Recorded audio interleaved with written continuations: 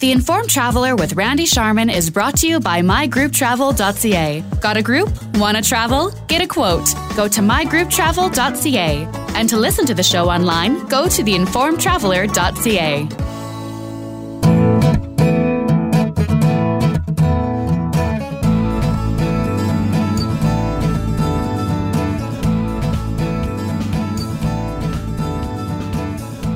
You're listening to the Informed Traveler radio show, and with the year coming to a close in a week, we thought we'd take a look back and look at some of the stories that impacted the travel industry and take a peek at the year ahead. So we start our show this week chatting with Mary Jane Hebert. She's the chair of ACTA, the Association of Canadian Travel Agencies.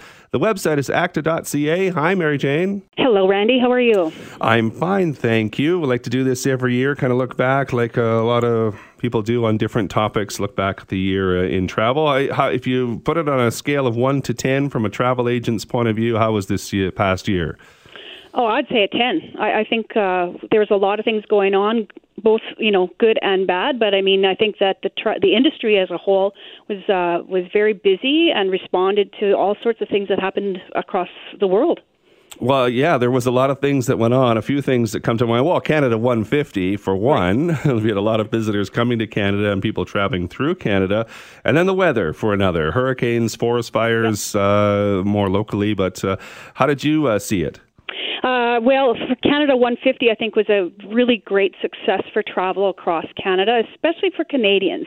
I think that people were encouraged to, stay in their own country, and I like that idea. I think people responded to that very well. So we did see an increase in local travel within your own country. So I think that was a great promotion. Can hardly wait for Canada 300. I mean, I won't be here, but I wonder what they're going to do then. And then as far as the forest fires, that was a huge impact, and I know that the airlines responded tremendously to that. And what people probably don't know is that they sent many, many planes and pilots and crew to bring in firefighters from different areas and to evacuate people out.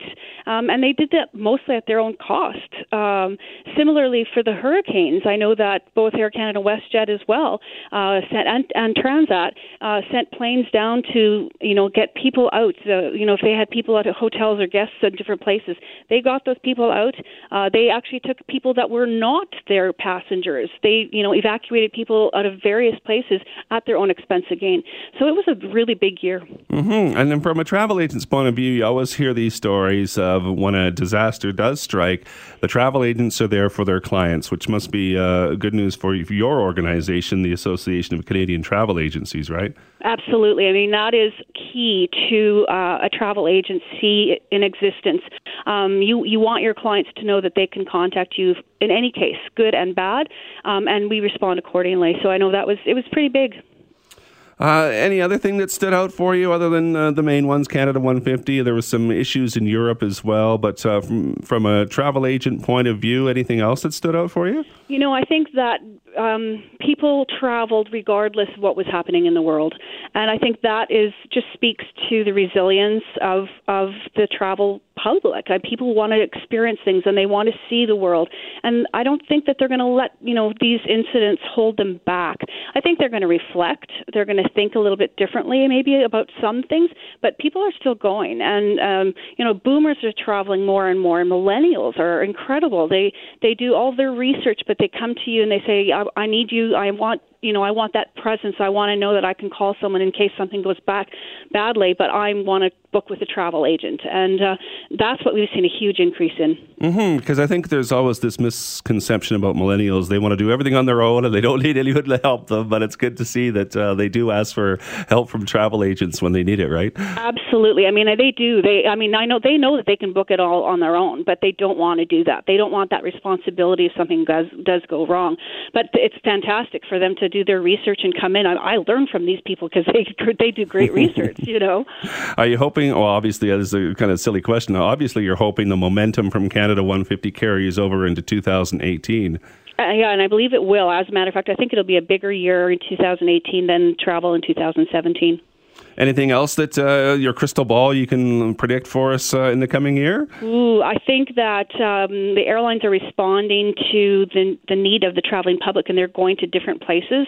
I think there's probably going to be some announcements about more direct service out of different airports in Canada, and so I think that's just going to be a huge help for people who want to get out of the country. And that being said, comes to mind a couple of new airlines that are popping up domestically around here, so competition is always good.